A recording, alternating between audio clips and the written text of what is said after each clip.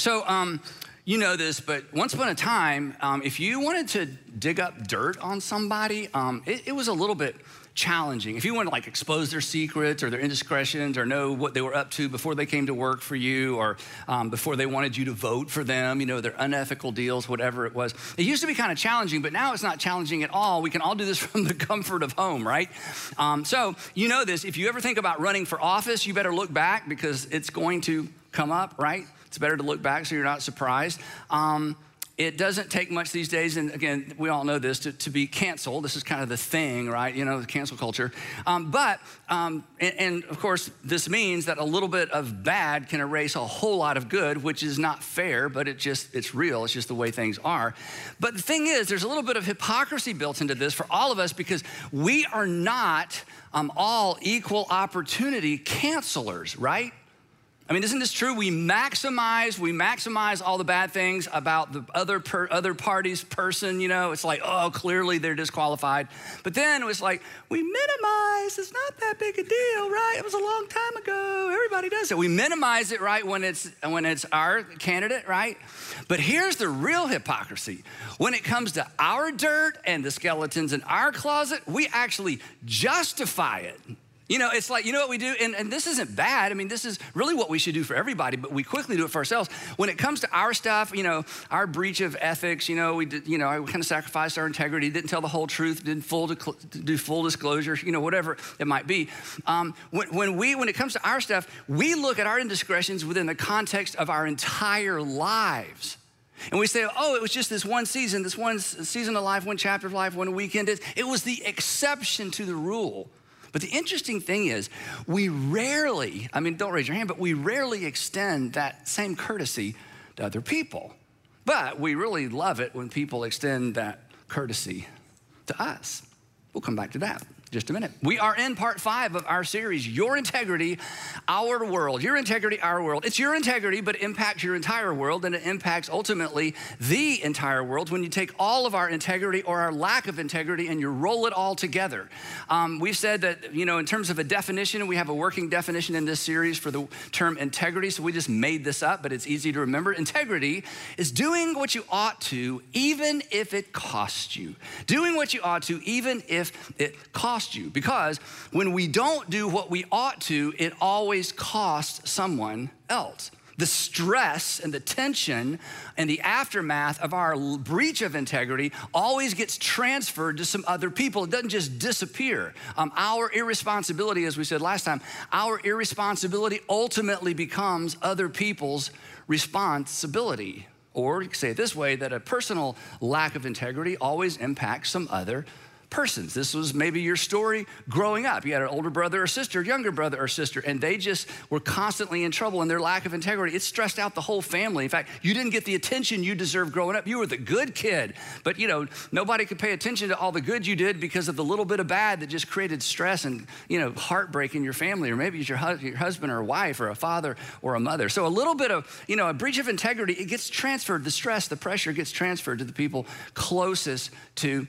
us. Our personal lack of integrity always impacts some other person. And then week 2, I gave you kind of the theme verse. So before I read this to you, or maybe you can quote it out loud, I've asked you to memorize it.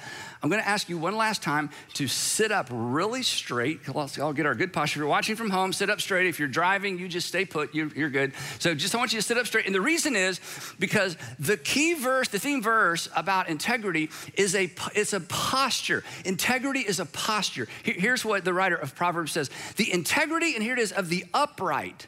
The integrity of the upright. Integrity is looking out and looking as far as you can and looking down the road, you know, down the slope. You know, the faster you're going when you're skiing, the further, you know, you have to look ahead. Same with life. The integrity of the upright guides them. The people of integrity are guided by their integrity. That is the decision-making filter. But the crookedness or the bentness of the treacherous will ultimately destroy them because they're looking right here when they make decisions as opposed to out there. Now, previously on Your Integrity, Our World. And I say previously because we're about to pick up where we left off last time. And if you've not been tracking along with us on this series, the best way to do that is on my YouTube channel. Of course, all this stuff is free. You can also access all these messages on your local church website. And the reason I say that specifically about last week and this week is Sandra and I were having dinner this week, and a couple we'd never met before who do not attend our church, they watch actually from Knoxville, walked up and they talked about last week's message. And this gentleman, a little bit older than me, he said, I sent the link to all 9 of my grandchildren. It was required listening, required watching. And I think when we think about the next generation, students, college students, teenagers, however old your kids are, the storyline that we're tracing through the life of Daniel is so applicable, and it's so gritty that I think last week and this week, these would be 2 messages that if you ever pay your kids to watch or listen to things, we did that all the time. Sandra's like, here's $20 after you watch Dad's message from Sunday because you were in Upstreet and we're paying it, or you were in transit. So we did that all the time. So this guy walked up and said, I sent it to all my grandkids. I said, you've got to watch this. So if you've not been keeping up, we hope that you'll go back and keep up and catch up. So previously on Your Integrity, Our World, teenage Daniel gets taken from his city in Jerusalem with some of his friends, and he's basically a hostage to make sure that the folks back in Jerusalem behave themselves. This is what the kings did. So Nebuchadnezzar comes to Jerusalem, comes to what we would call Judea, or what they eventually called Judea, sort of the southern half of Israel, and he conquers this area. They become a group of people that have to pay tribute to Babylon, and to keep them in line, he takes the best and the brightest. He takes them to Babylon, integrates them into his city, and this is a kind of a sweet deal. If you're gonna be kidnapped, this is the way to go.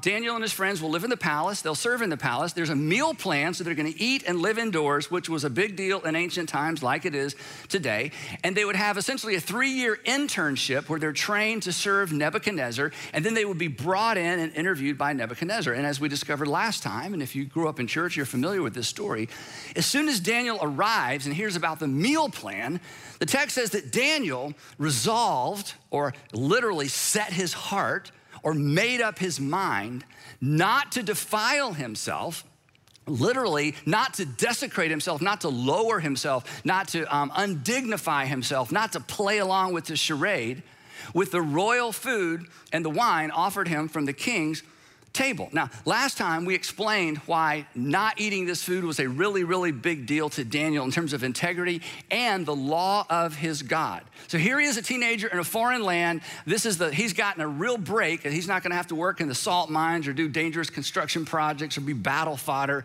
So here's this amazing opportunity considering everything else going on in the world. And Daniel's like, can't do it, just not gonna play along. And this was really a drop the mic moment for Daniel and his friends, because Daniel made up his mind, as we talked about. He made up his mind ahead of time. Daniel made up his mind before he knew how the story of Daniel was gonna play out. He didn't get to read his story. His story was happening real time. And that's integrity. Integrity is you decide ahead of time, I'm just gonna do the right thing. If you believe in God and God has a personal will for your life, is I'm gonna do what God wants me to do regardless of the outcome. If you're a Christian, I'm gonna follow Jesus regardless of the outcome. I'm gonna do the right thing just because it's the right thing. Now, this decision that he made as a teenager, he's like 15, 16, 17 years old, set a pattern for his life. And this integrity, this commitment to Yahweh was tested over and over and over. But the most famous test would happen 55 years later. So let that sink in. 55 years later, he's about 70 years old. Nebuchadnezzar has died, and so has the Babylonian Empire. Now the Persians are the big dog, and it's the Persian Empire. And Daniel has made the transition from Babylon to the Persian Empire, and now he works for the new king, Darius, the King of Kings. And as we talked about last time, the King of Kings, Darius, decides to reorg the entire empire. So he decides to establish 120 governors, and then over those 120 governors, there will be 3 administrators that oversee the 120 governors. That way he can spend more time at the beach, except there's no beach close to where he lives. Then he decides he's gonna put Daniel's gonna be one of these 3 administrators, and he decides he's gonna allow Daniel to even oversee the other 2 administrators. Well, this is a real problem for the other governors, administrators. Daniel's not even from there. I mean, he was a hostage. He was a kid. He's Hebrew. This is so odd. And that's where the story begins to pick up a little steam. Daniel, the text says, so distinguished himself among the administrators and the governors by his exceptional qualities that the king, Darius, planned to set him over the whole kingdom. This does not sit well with them. When they find out about this, the administrators and the governors tried to find grounds for charges against Daniel and his conduct of government affairs. This was said last time. He's been in government 55 years. I mean, surely there's some dirt, right? Surely there's some skeletons in his closet. I mean, 55 years, there's some things we could bring to King Darius's attention to say, I don't know about this guy. Not only is he like one of the oldest people we've ever seen in our lives, okay, but look at this, he's got some baggage. But they were unable to do so. Couldn't find anything. They could find this is amazing, they could find no corruption in him because he was trustworthy and neither corrupt nor negligent. And the reason he was that way at 70 is because he made up his mind when he was 17. Finally, these men, they've looked and looked and looked, and these are the guys that have access to all the records, okay? And they can't find anything. So finally, these men said, we're never gonna find a basis. We're never gonna find a basis for charges against this man, Daniel, unless it has something to do with the law of his God. So they laid a trap. Here's what they did. They all went to see King Darius, everybody except Daniel. And this is what they said. They said, oh, King Darius, live forever. We have all agreed that the king should issue an edict and enforce the decree that anyone who prays to any god or human being during the next 30 days, this is just for 30 days, except to you, your majesty, shall be thrown into the lion's den. So they appeal to his ego. They basically say, oh, King Darius, live forever. We want to sponsor 30 days of Darius. It's gonna be fabulous. There's gonna be floats and music and bobbleheads and t-shirts. We might throw in a few public executions. This is gonna be 30 days of Darius. We're gonna reaffirm your authority, and everybody has to hit pause on all their religions because the city was a very international city. So everybody has to hit pause on their household gods, the gods of their original, their ancestors, the gods that they brought with them into the city as you've conquered nation after nation, tribe after tribe. So for 30 days, just 30 days, everybody is gonna pray to and worship one person, and it's gonna be you, because they knew there was no way Daniel was gonna pray to Darius. They knew him too well. Daniel was so predictable. And then they said, and there's just one other small thing. Your Majesty, because this is such a big deal, we want you to issue the decree and put it in writing so that it cannot be altered or changed in accordance with the law of the Medes and the Persians, which cannot be repealed. We want this edict to have special status because you are a special guy, isn't he, guys? You are so special. We want this to have special status. We want you to make it irreversible and absolutely enforceable. So King Darius, he's so flattered. So King Darius put the decree in writing. Now, when Daniel learned that the decree had been published, now everybody knows, it's kind of going out everywhere. He went home to his upstairs room where the windows opened, and what would you do? What would I do? What would you do then? What would I do? I mean, it's one thing to do what you ought to do when you think it might cost you. What do you do when you're certain doing the right thing will cost you? It's like it's written right here. There is no mystery. This is what's going to happen to me if I do what I know I ought to do. What do you do? I'm gonna give you the answer, but I just want you to think for a minute. What do you do? What do you do when you're certain that doing the right thing is gonna cost you? Here's the answer to the question. It depends on what is most important to you. It depends on what is most important to me. In these moments, and there may never be one in your life, I don't know. For many of us, there are multiple moments like this. I think we all have them. They start so early, we're not even aware of what's going on. In these moments, we discover what and who we are most committed to. We discover whether or not our integrity, and our faith is disposable. It was working for me, so I hung on to it. Suddenly, maintaining my faith, maintaining my integrity, it's threatening me. And you know what? It's not that big a deal. And suddenly, our integrity, in some cases, our faith is disposable. It's just a means to an end. And when it's no longer working, when it's no longer taking me to that end, that's the end. Blessed is the man, blessed is the woman, blessed is the teenager, the college student whose integrity has been tested. And you pass that test because you have learned something about yourself you can't learn any other way, and you have peace with yourself, and you have peace with God. Now, when Daniel learned that the decree had been published, he went home to his upstairs room where the windows opened toward Jerusalem. Now, before I tell you what happens next, when Daniel decided not to eat the meat and the wine from the king's table, you remember what he did? He didn't keep it a secret. He didn't feed it to the dogs under the table and then he just found something else to eat because he didn't want to violate his conscience. No, he's a person of integrity. He went to the steward and said, hey, thank you, but I just want you to know, I want to be up front. I'm not eating that stuff. I'm not going to do that to my body, and I'm not going to violate my conscience as it relates to my God. So I just want to keep this out in the open. I mean, that's what he does. He just doesn't keep secrets. He's just out there. So he does the same thing again. So he goes to the window that opens toward Jerusalem, and 3 times a day, not one time, not stand there looking like he's doing something else, muttering a prayer. 3 times a day, he gets on his knees and he prays, giving thanks to his God, just as he had done before. And here's why. Because he's thinking, why change now? Why change now? Who's in charge? Who determines outcomes? And he thinks back. When I was a teenager, Nebuchadnezzar thought he determined outcomes.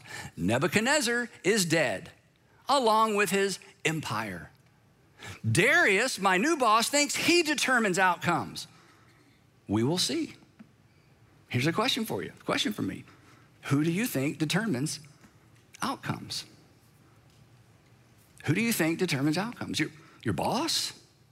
Your father or mother-in-law? Luck?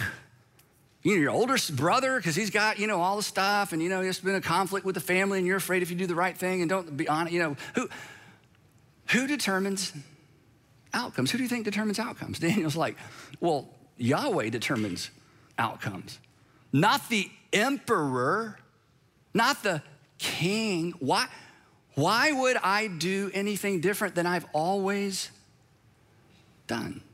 See, this is when we discover what and who is most important to us. This is when we discover if we really have faith in God or we're just trying to play, if it's just a good luck charm, if it's just hey, if you do the right thing, I think things will always work out. And if it doesn't look like they're going to work out, well, then I'll just do the wrong thing.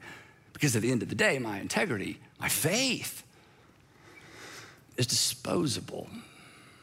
So the guys that came up with the 30 days of Darius idea, they had spies. So they're looking, they're just waiting until they can catch Daniel praying, and they do. So they went before the king and they said, "Oh, king, may you live forever. Didn't you publish," it seems to us, didn't you publish a decree that during the next 30 days, anyone who prays to any god or human being except to you, your majesty, would be thrown into the lion's den? And of course, Darius is like, yes, of course I remember this. What's your point?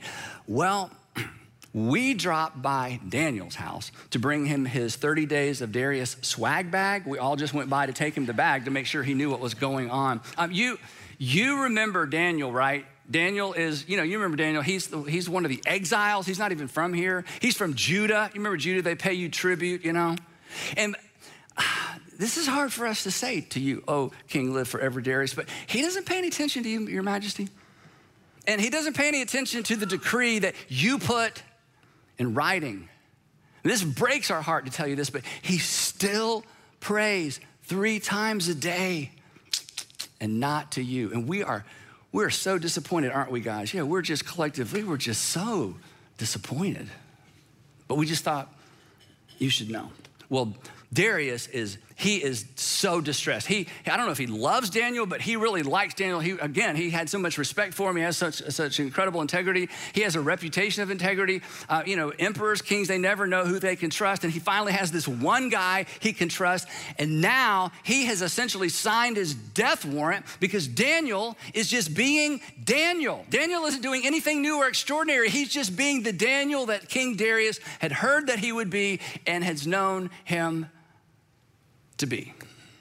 So he calls his attorneys and gets his lawyers and gets all the smart folks in the room and says, okay, there's got to be a way out of this. Is there any way to get around something written and declared according to the laws of the Medes and the Persians?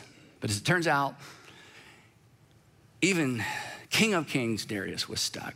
So the king gave the order, and they brought Daniel and they threw him into the lion's den. Actually, they lowered him through a floor to another floor. And before they lowered him to that rat-infested floor covered with human gore, the king leans in and he says this.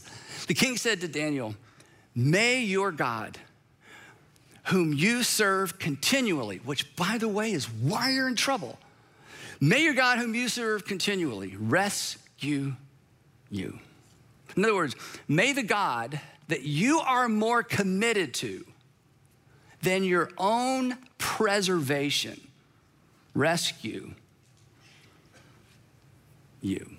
And then a stone was brought and placed over the mouth of the den. The king, this is such an interesting bit of detail, the king returned to his palace and he spent the night without eating and without any entertainment being brought to him, and he could not sleep. And he's laying in bed going, 30 days of Darius flowed to music and Bible. Who came up with this, right? Whose idea was this anyway? Then the text says, at the first light of dawn, the king got up and hurried to the lion's den. And when he came near, he called to Daniel. He didn't want to look. It's like, don't remove this. No, we're good. Daniel, he'd seen the aftermath of this before. This was just the way of things. And he calls loud enough that he hopes Daniel can hear him if Daniel is there to hear him. Has your God whom you serve continually been able to rescue you from the lions?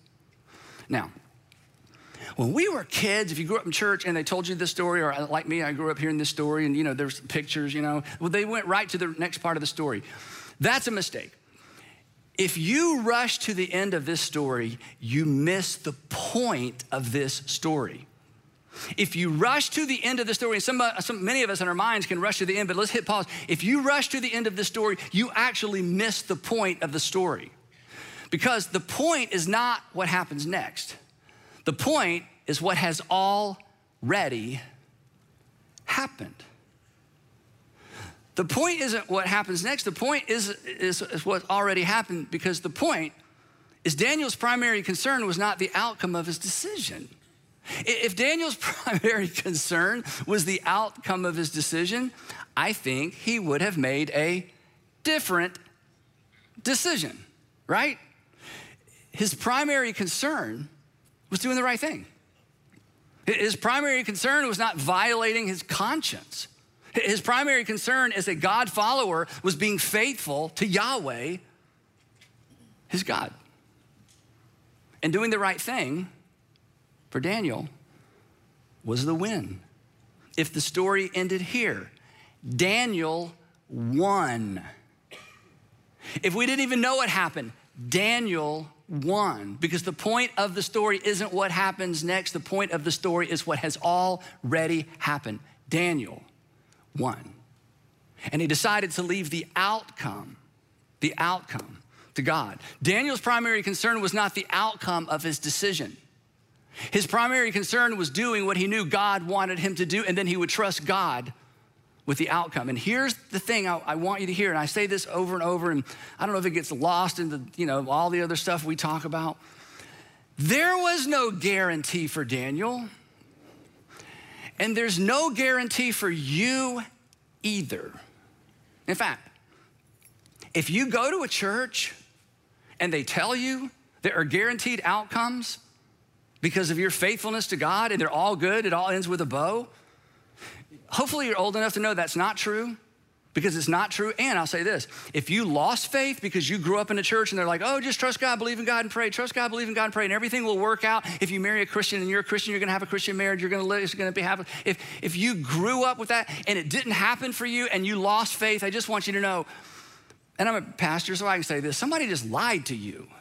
So somebody did not present you with the actual version of Christianity or faith. They came up with the thing that we all wanna hear. Because the point of this story, in fact, the point of every miracle story isn't the miracle. The point is the faithfulness or the unfaithfulness of the person for whom God chose to come through for, and in some cases did not choose to come through for, but that has nothing to do with the faithfulness of God.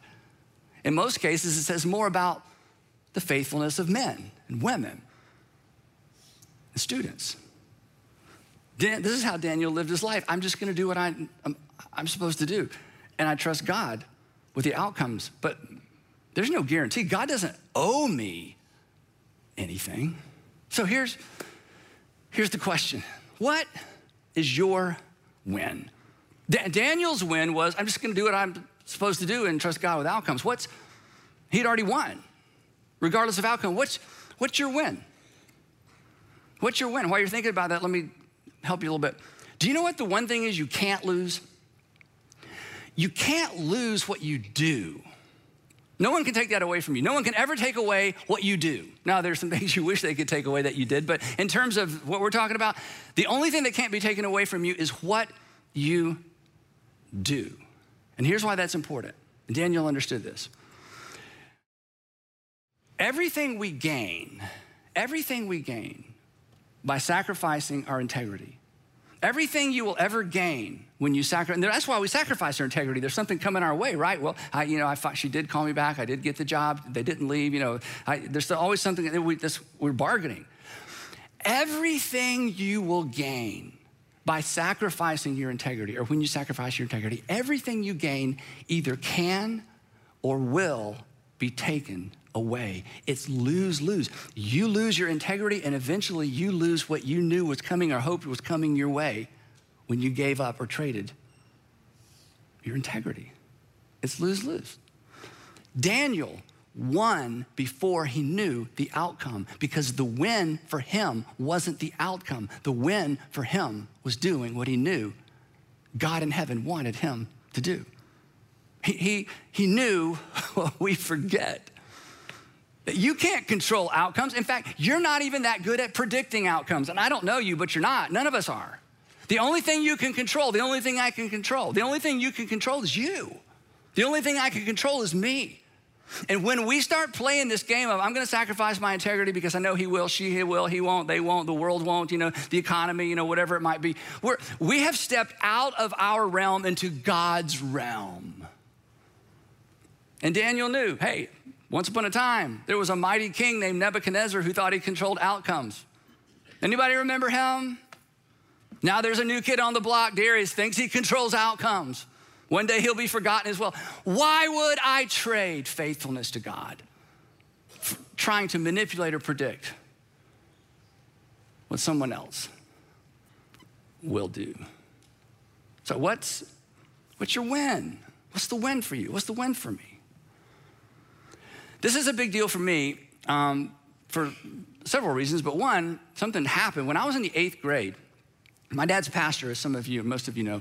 When I was in the 8th grade, my dad was an associate pastor at a large church, and he faced a potentially, for sure, job-threatening decision, but it actually could have been a career-threatening decision, because the people who wanted him out said, if you don't cooperate, we're basically gonna ruin your career. We're just gonna, we're gonna ruin your name. And this was so emotional for us as a family. And the right thing, the thing he felt like he should do, the thing with integrity, and the thing he felt like God wanted him to do, was potentially gonna cost him. If he did what this other group wanted him to do, it was an easy way out, and there was actually a payout. And I remember as an 8th grader, he would come home and we would gather around our little pecan coffee table, the 4 of us, my mom and dad and my sister and I, and we would pray. And we were praying, God, show dad what to do. And to his credit, he involved us, not so much in the decision, because there were details at that point point he couldn't share with us that I learned later. But he did what he could do to involve us in the tension of, we have a difficult decision to make, and if I do what I think the right thing to do is, it could cost us and it could cost the whole family. And in the middle of all that, one afternoon, there was a lady in our church, an older lady, who kind of knew what was going on. And she showed up at his office and she brought him this picture. And she propped it up on a couch where he could see it. And she said, and when he tells the story, this is how he tells the story. She said, Charles, what do you notice about this picture? Charles, what do you notice about this picture?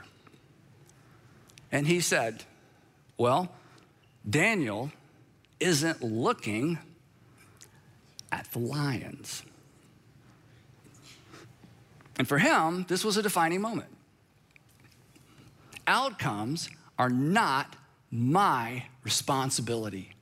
Outcomes are not my responsibility. This is not an argument for irresponsibility. We've talked about that. Outcomes are not my responsibility. My responsibility is to obey God.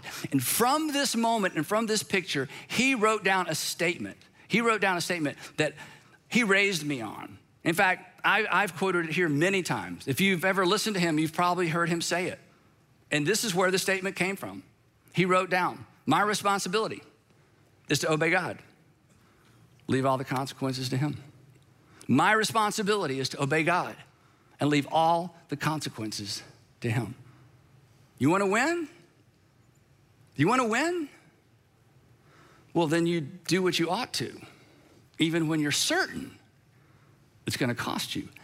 That is the win. And here's how I know that's the win, and here's how I know that's the win for you. Because that's the world you want to live in. That's the person you want to hire. That's the person you want your daughter to marry. That's the person you want your son to marry.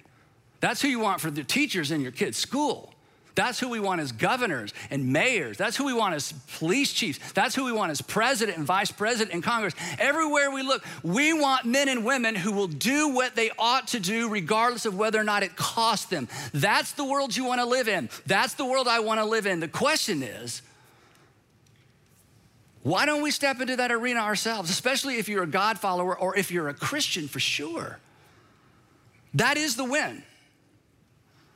I'm going to obey God. I'm going to do what I ought to do. And I'm not going to try to predict outcomes. Nebuchadnezzar, he didn't control outcomes. Darius didn't control outcomes. Daniel would learn that Cyrus would not control outcomes. Caesar Augustus didn't control outcomes. I love the fact that every year we mention Caesar Augustus, but not in his story, in the story of our Savior. So what's the win? Back to Daniel's story. Has your God, he's shouting at Daniel, has your God whom you serve continually been able to rescue from the lions? I think Daniel pauses for dramatic effect. Let that kind of hang there. Then he says, yes, he has. Oh, King Darius, live forever. My God sent his angels and he shut the mouths of the lions. They have not hurt me because I was found innocent in God's sight, nor have I ever, by the way, nor have I ever done any wrong before you, your majesty. Now, here's the question, okay? If you haven't been paying attention, listen, look. Here's the question. Will God do this for you? Will God close the mouths of lions for you? When you do the right thing, will God intervene and rescue you? Does it matter? Does it matter? Does it matter?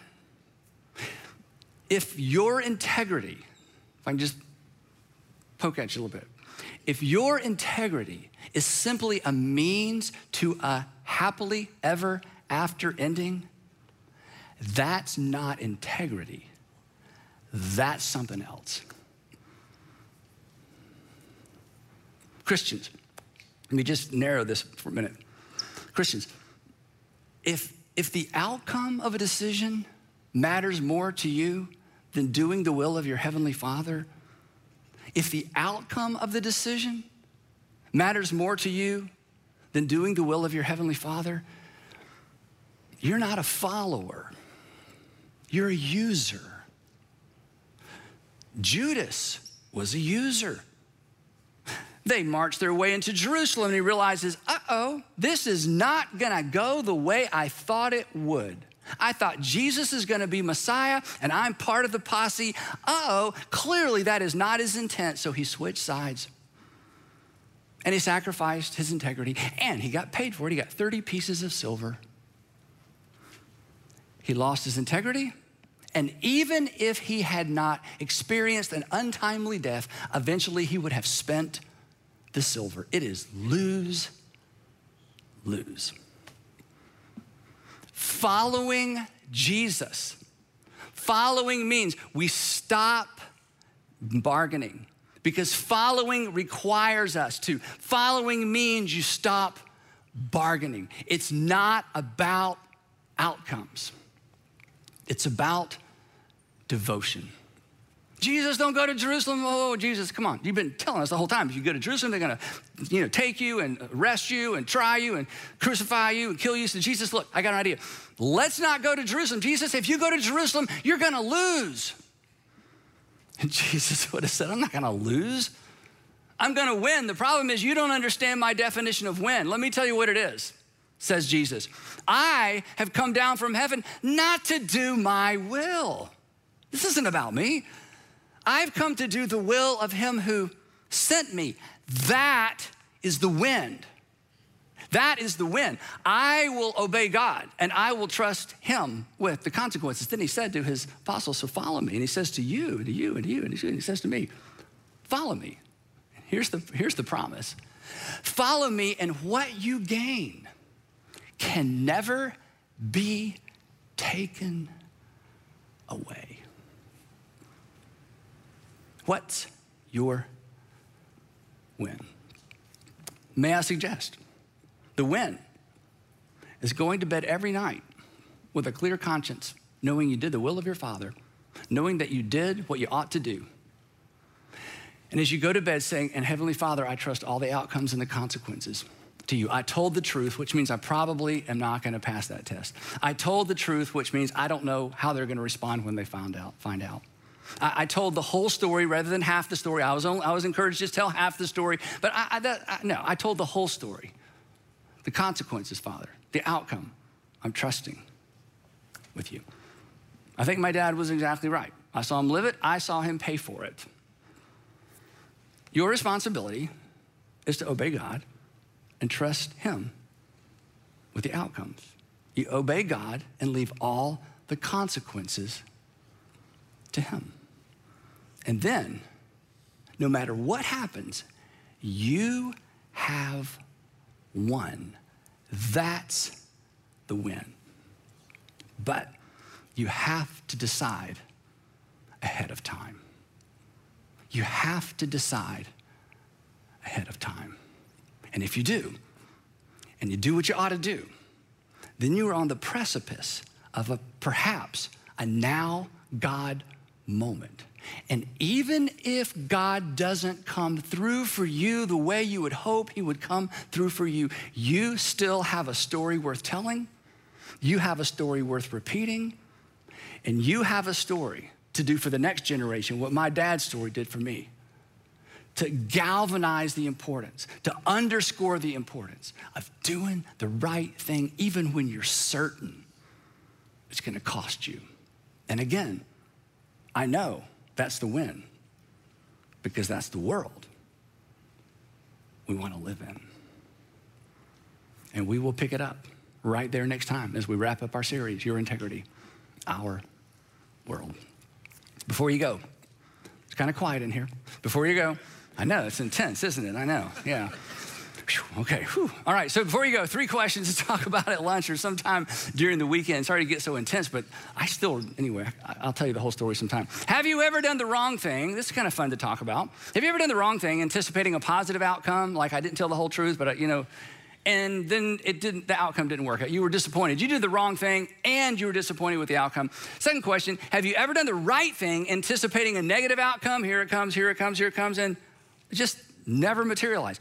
These are important stories to remember, and these are important stories to pass along. And then number 3, I know I keep saying this, have you memorized Proverbs 11:3 yet? Have you memorized Proverbs 11:3? I really hope you will. And parents, I hope you'll teach it to your kids, and grandparents, I hope you'll teach it to your grandkids. And more than that, I hope we'll model this for our children and our grandkids. I hope we will model this for this generation, because imagine, and it takes a lot of imagining, imagine a generation of kids who grow up and decide, you know what, I'm just gonna do what I ought to because it's the ought to thing to do. I'm gonna do the right thing because it's the right thing to do. Imagine a generation of kids like that. But imagine if we went first, because it's our integrity, but it's their world. Heavenly Father, thank you for preserving this extraordinary, extraordinary account. And Father, it's so hard for us not to want to be and then we were rescued from the lion story. We so want that. We want to get the job anyway. We want to get the girl anyway. We want to keep our credibility anyway. We want it. We want to have a bow on the story. But Father, would you please take us back a step and help us redefine the win? That the win is a clear conscience. The win is to know things are good with us and our God. The win is a peace that surpasses all human comprehension, where you guard our hearts and our minds in Christ Jesus. So give us eyes to see, ears to hear, courage to act. And Father, I don't even know how to pray this big, but oh, that you would raise up and help us raise up a generation of children and students who understand this, Daniels and Danielles, who just decide God is worth it. God is worth trusting. Kings, governors, presidents, the kingdoms of this world do not determine outcomes. So why would we lower ourselves to submit to them when we have been invited to follow the Savior of the world? I pray all of that in Jesus' name. Amen.